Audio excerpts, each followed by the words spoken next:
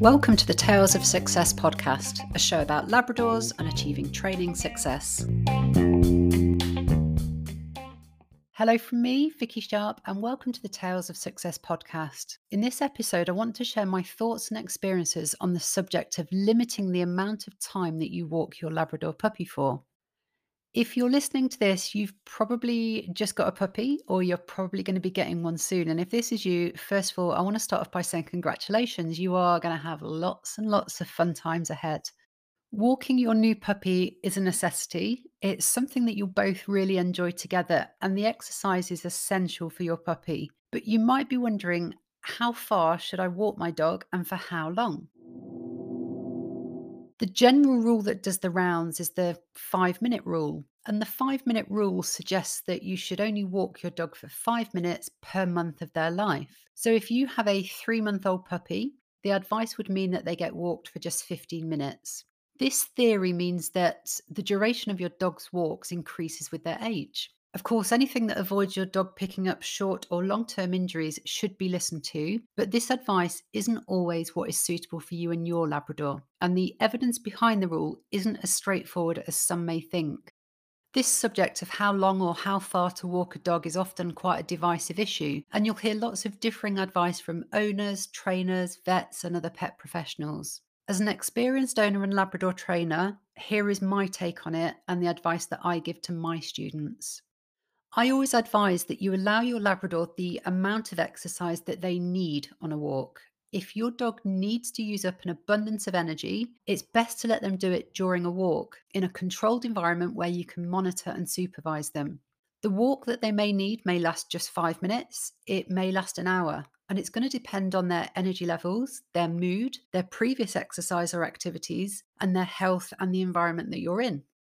If your Labrador doesn't get an opportunity to burn off their energy on a walk with you in a controlled setting, they will probably come home, run around the house and garden, jump on the sofa, run around in circles to get that release that they need. If they are zooming around your garden and jumping on furniture, they're more likely to cause damage to themselves or pick up injuries. So it would probably have been better to let them walk for longer or go further whilst you are in a controlled setting and environment with them. Now, I'm not here to rubbish the 5-minute rule by any means. It has its merit. It's a well-meaning way to reduce risk of injuries to a young developing dog. But as I've just pointed out, your Labrador can injure themselves when they get home if they feel that they've not had enough opportunity to release their energy. My preferred way is to give them the time that they need on a walk, but ensure you avoid situations where they can injure themselves.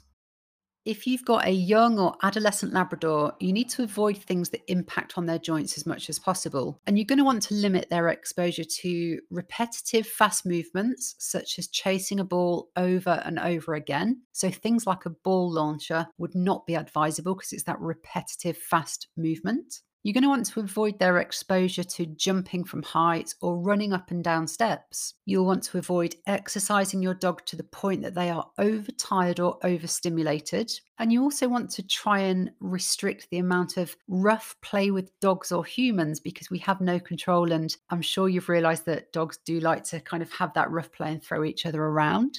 You want to avoid excessive running by allowing your dog an opportunity to rest and slow down when they need and want to. And also avoid walking or running on hard surfaces for prolonged periods. Give your dog a variety of surfaces to walk on and allow walking on grass or softer surfaces where possible. You know your Labrador better than anyone else, and you're going to know if something feels wrong. If your Labrador has the energy to burn, then let them walk and enjoy your time together. Have fun, make it an enjoyable experience, and don't worry about how long you're out. Don't be clock watching. Be guided by your Labrador, and if they seem tired, bring the walk to an end and let them rest. Now it's time for a news flash. Dogs like a day off. They do not need to go for a walk every day and will probably appreciate a day off occasionally to relax indoors. Just like as humans, sometimes we want to stay indoors and chill out. So give your dog the occasional day off and work their brain instead by playing games in the house or learning a new skill. If you have a Labrador with injuries or health concerns, you should always follow the advice given by the vet responsible for your dog's medical care. Even if you've got other dog owners or trainers on Facebook telling you what you should or shouldn't do, the vet that is treating your dog knows best. So please do listen and take their advice. Have fun, enjoy your walks, regardless of how long they last, and keep developing strong bonds with your Labrador. Make those walks beneficial to you, train on those walks, interact, and have lots of fun. If you have any specific questions about this subject or anything else Labrador related, you can also join our Facebook community group, and you can do that by following the link at talesofsuccess.com. Thanks for joining us. We hope that has been useful to you. But from me, all I want to finish off by saying is be caring, be consistent, and be your Labrador's best teacher. I'll catch you on the next episode.